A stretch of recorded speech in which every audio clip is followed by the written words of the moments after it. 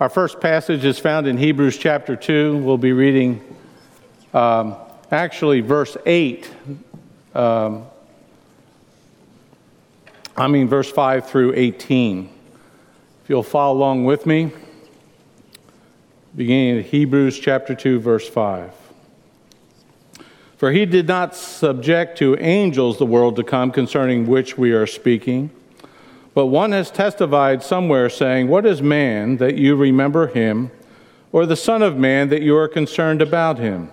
You have made him for a little while lower than the angels. You have crowned him with glory and honor, and have appointed him over the works of your hands. You have put all things in subjection under his feet. For in subjecting all things to him, you left nothing that is not subject to him. But now we do not yet see all things subjected to him. But we do see him who was made for a little while lower than the angels, namely Jesus, because of the suffering of death, crowned with glory and honor, so that by the grace of God he might taste death for everyone. For it was fitting for him, for whom are all things, and through whom are all things, in bringing many sons to glory, to protect the author of their salvation through sufferings. For both he who sanctifies and those who are sanctified are all from one Father, for which reason he is not ashamed to call them brethren, saying, I will proclaim your name to my brethren. In the midst of the congregation I will sing your praise. And again, I will put my trust in him. And again, behold, I and the children whom God has given me.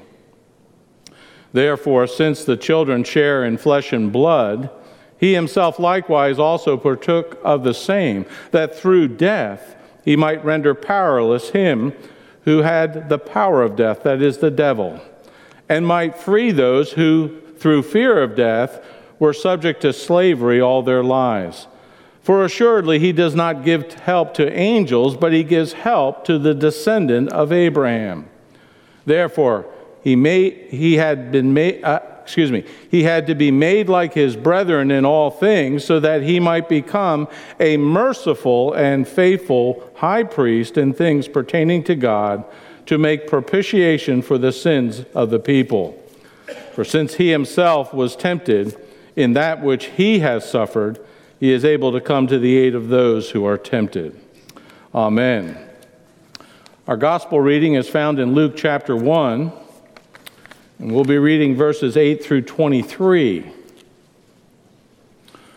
course, the setting here is a time when Zacharias is being led into the temple, and he has a vision of an angel while he's offering incense. Listen here to God's word. Now it happened that while he, Zacharias, was performing his priestly service before God in the appointed order of his division, according to the custom of the priestly office, he was chosen by lot to enter the temple of the Lord and burn incense. And the whole multitude of the people were in prayer outside at the hour of the incense offering.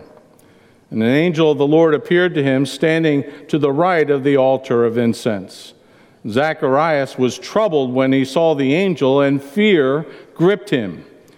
And the angel said to him, Do not be afraid, Zacharias, for your petition has been heard, and your wife Elizabeth will bear you a son, and you will give him the name John. You will have joy and gladness, and many will rejoice at his birth. For he will be great in the sight of the Lord, and he will drink no wine or liquor, and he will be filled with the Holy Spirit while yet in his mother's womb. And he will turn many of the sons of Israel back to the Lord their God. It is he who will go as a forerunner before him in the spirit and power of Elijah, to turn the hearts of the fathers back to the children, and the disobedient to the attitude of the righteous, so as to make ready a people prepared for the Lord. And Zacharias said to the angel, How will I know this for certain? For I am an old man, and my wife is advanced in years. And the angel answered and said to him, I am Gabriel, who stands in the presence of God, and I have been sent to speak to you and to bring you this good news. And behold, you shall be silent and unable to speak until the day when these things take place, because you did not believe my words, which will be fulfilled at their proper time. And the people were waiting for Zacharias and were wondering at his delay in the temple. And when he came out, he was unable to speak to them, and they realized that he had seen a vision in the temple. And he kept making signs to them and remained mute. And when the days of his priestly service were ended, he went back home. Amen.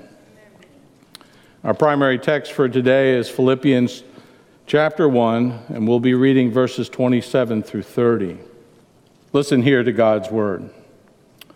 Only conduct yourselves in a manner worthy of the gospel of Christ, so that whether I come and see you or remain absent, I will hear of you that you are standing firm in one spirit, with one mind, striving together for the faith of the gospel.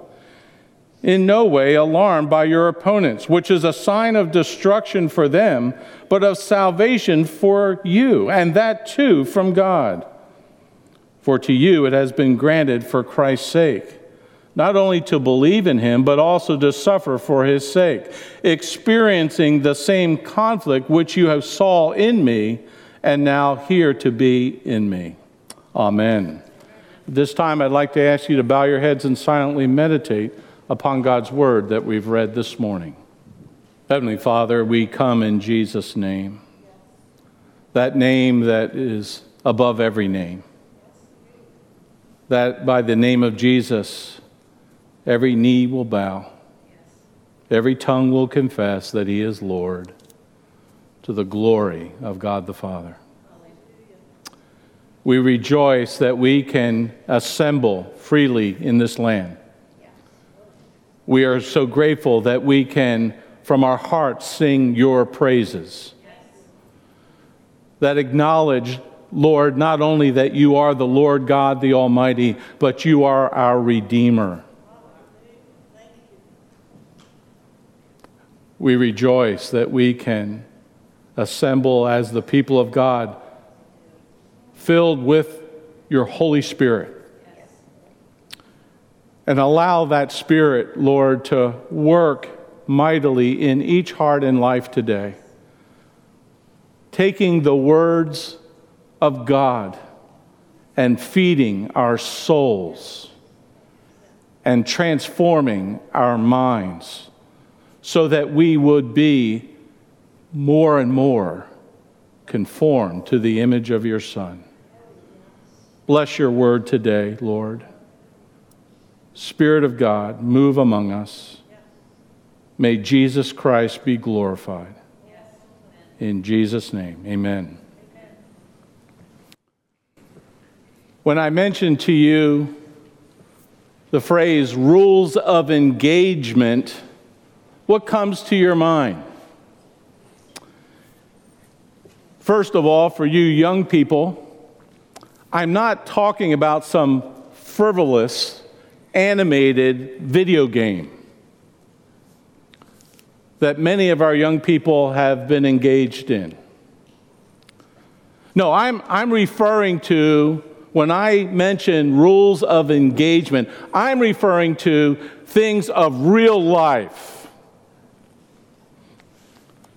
And the rules of engagement can apply to something as simple as a sports game where there's contact between opposing teams. It can also refer to the commitment that a man and a woman makes. They live by the engagement that they vow to keep until the wedding time.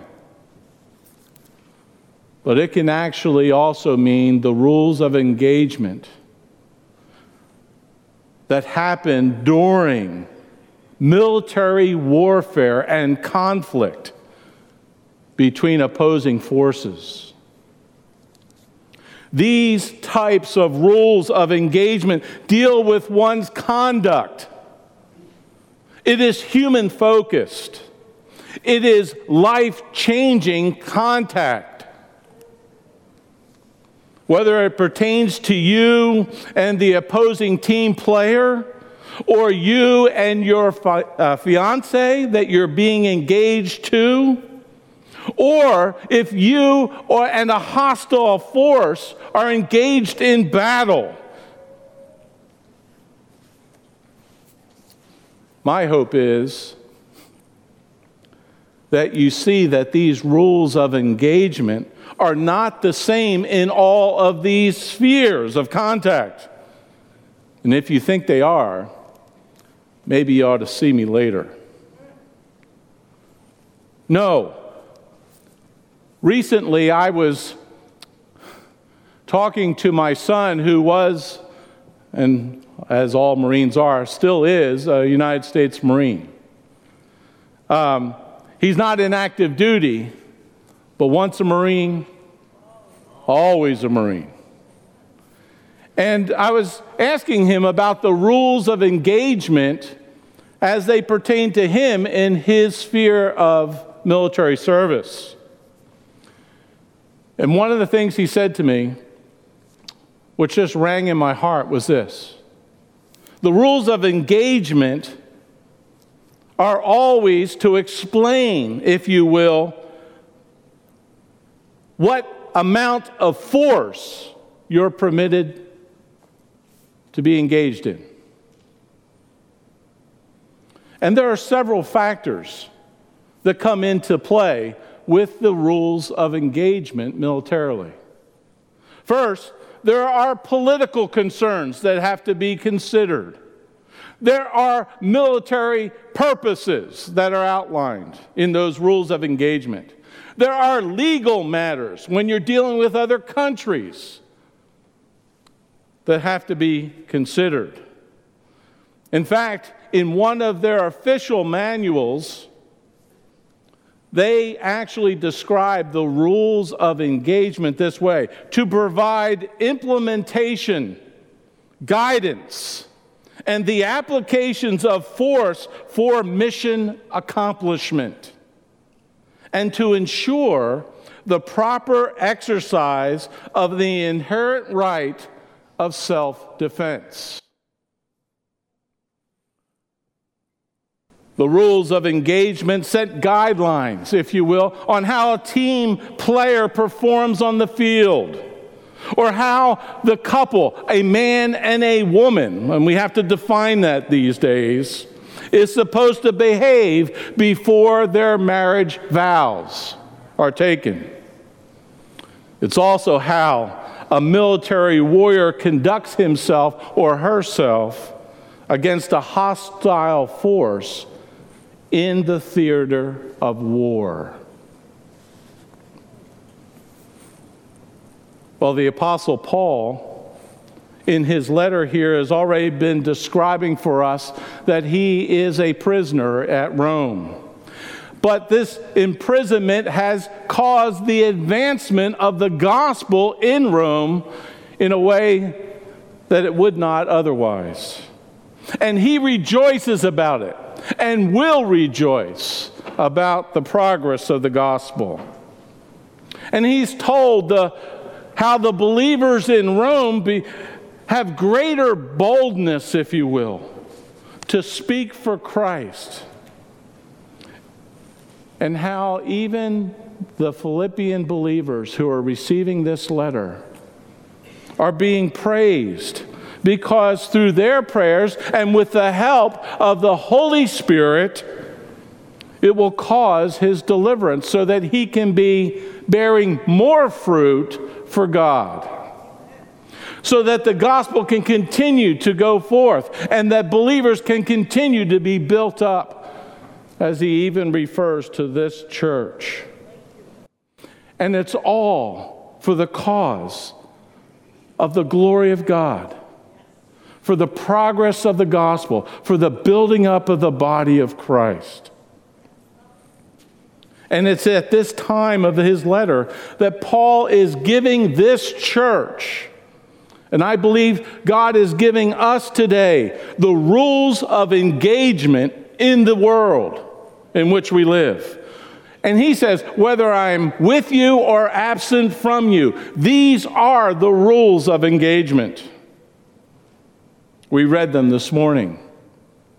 In verses 27 and 28, he says, only conduct yourselves in a manner worthy of the gospel of Christ, so that whether I come and see you or remain absent, I will hear that you are first standing firm in one spirit and in one mind, striving together for the faith of the gospel.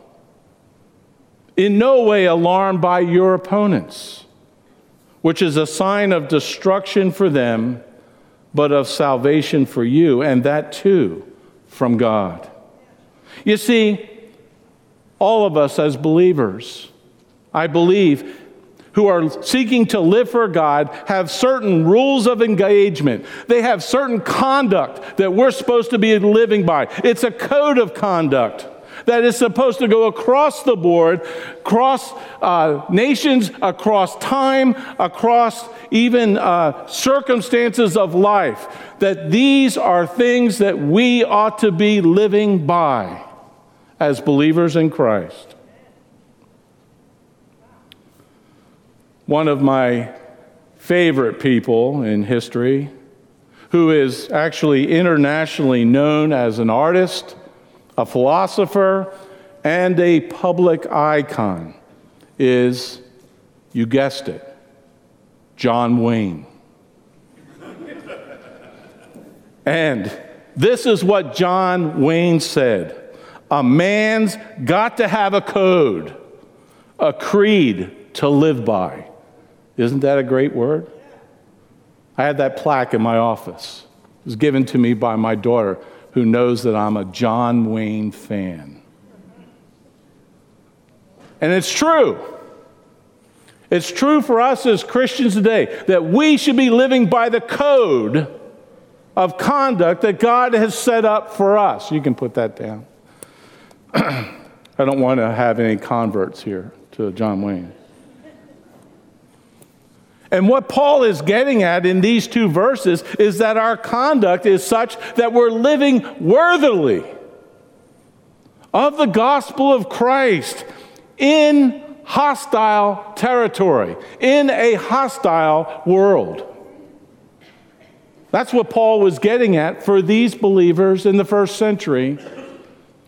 And we need to get it today, that we are to live worthily of the gospel of Jesus Christ. What does that look like? How are we supposed to live worthily of the gospel of Christ? Well, one thing becomes very apparent, and that is that we are to be people who proclaim the gospel of Christ, both by the way we conduct our lives, but also by what we say. The other thing that he says in these verses is that we need to stand firm. We need to stand united in the gospel cause as we're living in this world. There is no greater cause that we can align ourselves to than fighting for the souls of men and women and children who need Jesus Christ as their Savior and their Lord. There is no greater cause that you as parents can be enrolled in than the cause of raising up your children in the nurture and the admonition of the Lord. There is no greater cause that you and I can live by to spread the light and salt of the gospel in the areas of influence that God has placed us in. And we are to stand firm as the people of God in doing this very thing. Stand firm, united. He says, striving together for the faith of the gospel. As you know, in the rules of engagement in warfare, there is always opponents. And Paul said in this passage that we should in no way be alarmed by the opponents. The opponents can come both from within as well as from without. And all of us have probably experienced both types of folks entering into our lives, both from within as well as from without. We are to stand in one spirit, in harmony with one another for the cause of the gospel of Christ. And we are to have one mind, solidly placing our faith in Jesus Christ and the gospel of Christ so that others might see and understand that we live for Him. There are so many examples where we can see this both in the Old Testament as well as in the New Testament. I just wanted to point one out from the Old Testament. There was a young king that was raised up in Judah. His name was Josiah.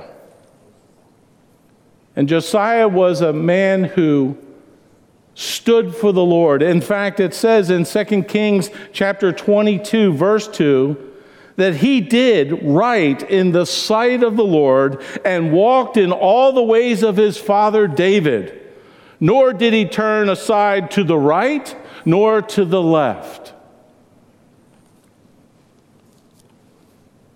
This brings me to the third point that Paul is making in these two verses, and that is that we should be undaunted by the opposition. We need to know that greater is He that is in us than he that is in the world. We need to know that the weapons of our warfare are not carnal, but are mighty through God to the pulling down of strongholds. We need to know that we have spiritual armament to put on the armor of God and stand firm. You see, Paul is telling this church, and I believe he's telling us today, that we need to live worthy of the gospel of Christ, conducting ourselves and all of our affairs in this life as citizens of the kingdom of heaven.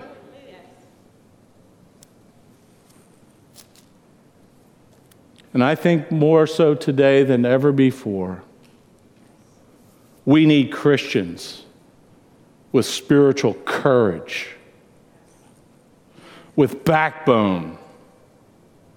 Christians, whether they be young or they be old, whose first and foremost loyalty is to the Lord Jesus Christ. We need to be living like John the Baptist was called to live, a forerunner of Christ, who was indwelt and filled with the Holy Spirit, who was making ready a people prepared for the Lord. And not be like his father, who didn't believe Gabriel when he came and spoke to him about it.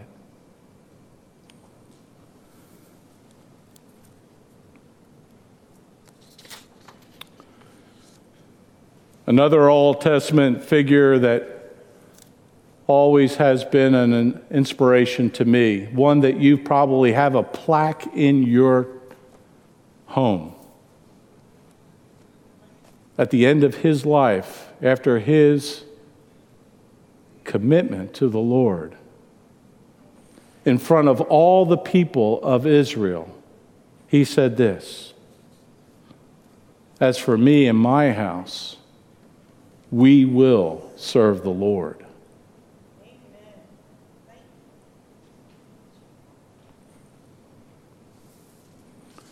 Well, what does that look like today for you and for me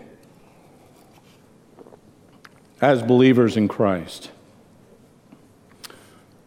Let me give you some suggestions.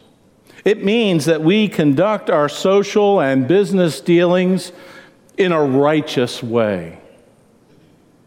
That we are loving and that we are truthful and that we are respectful and impartial in our treatment of others and of one another. In other words, there's no place for careless conduct for a believer. No place for carelessness. It means that we honor and defend God's ordained institutions as He has them outlined in the Word of God. The institution of the church, of marriage, of family, of the government, being biblically advised and in a Christ-honoring manner. In other words, there's no exchange of the moral ethics that God has established in His Word for us as believers. If we're living by this code of conduct, it should not be allowed.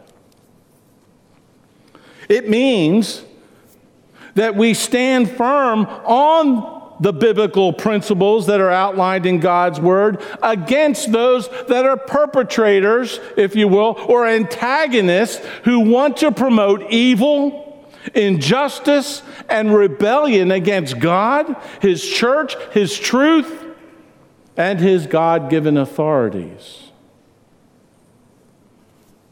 There should be no compromise of these godly principles. They should never be accepted.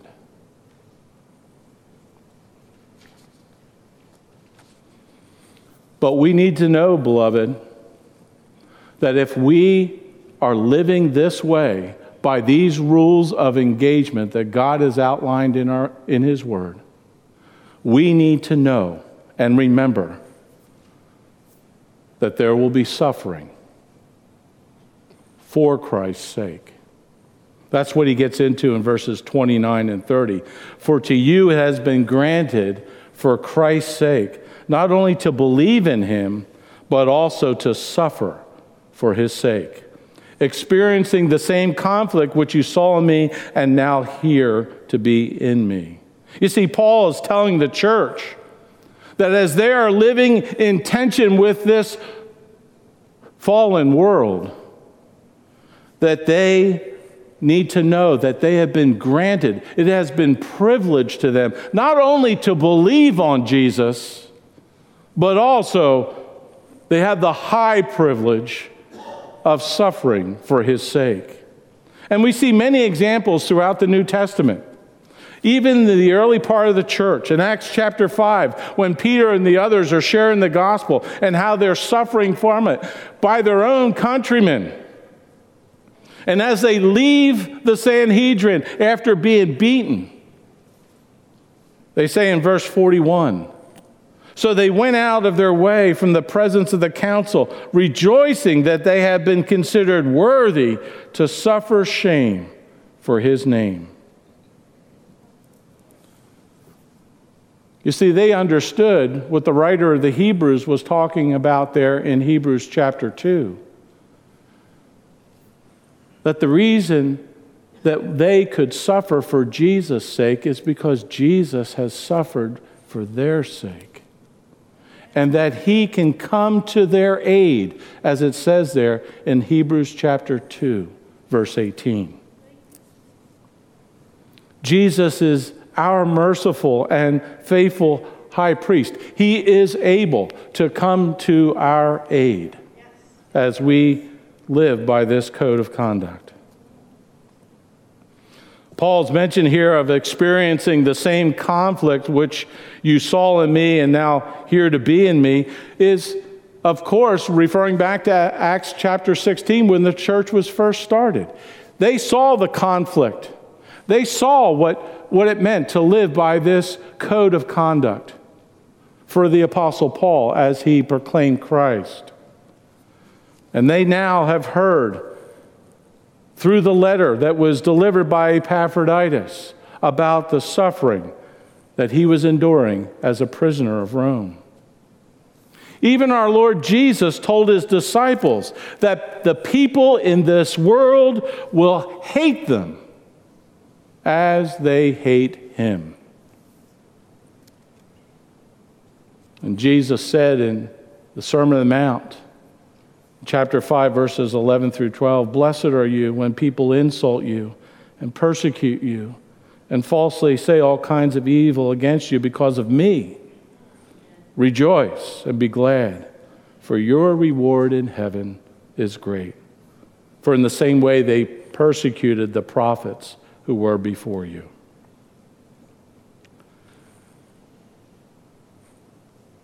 Paul wants to remind us that as we as believers in Christ are indeed in this spiritual conflict together, as we live and as we are witnesses of Christ's gospel in this world, we all are in it together.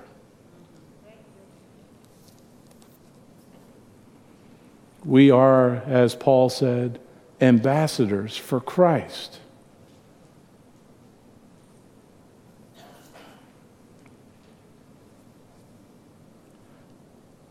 As Paul even reminded young Timothy in his final letter in chapter 3, verse 12, he said, "Indeed, all who desire to live godly in Christ Jesus will be persecuted." But he also said in Romans chapter 8, verse 18, "For I consider the sufferings of this present time are not worthy to be compared with the glory that will be revealed to us on that day."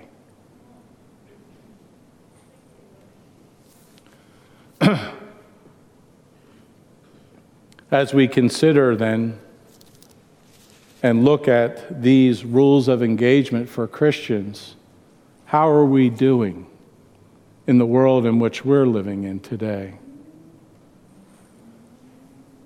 Paul's admonition to us through this letter is that we need to be living worthily of the gospel of Jesus Christ by keeping these rules of engagement, to be steadfast, to be united under one banner, the banner of Christ, to be brave about sharing our faith in this world, and bold as God gives us of His Spirit the boldness to live for Him.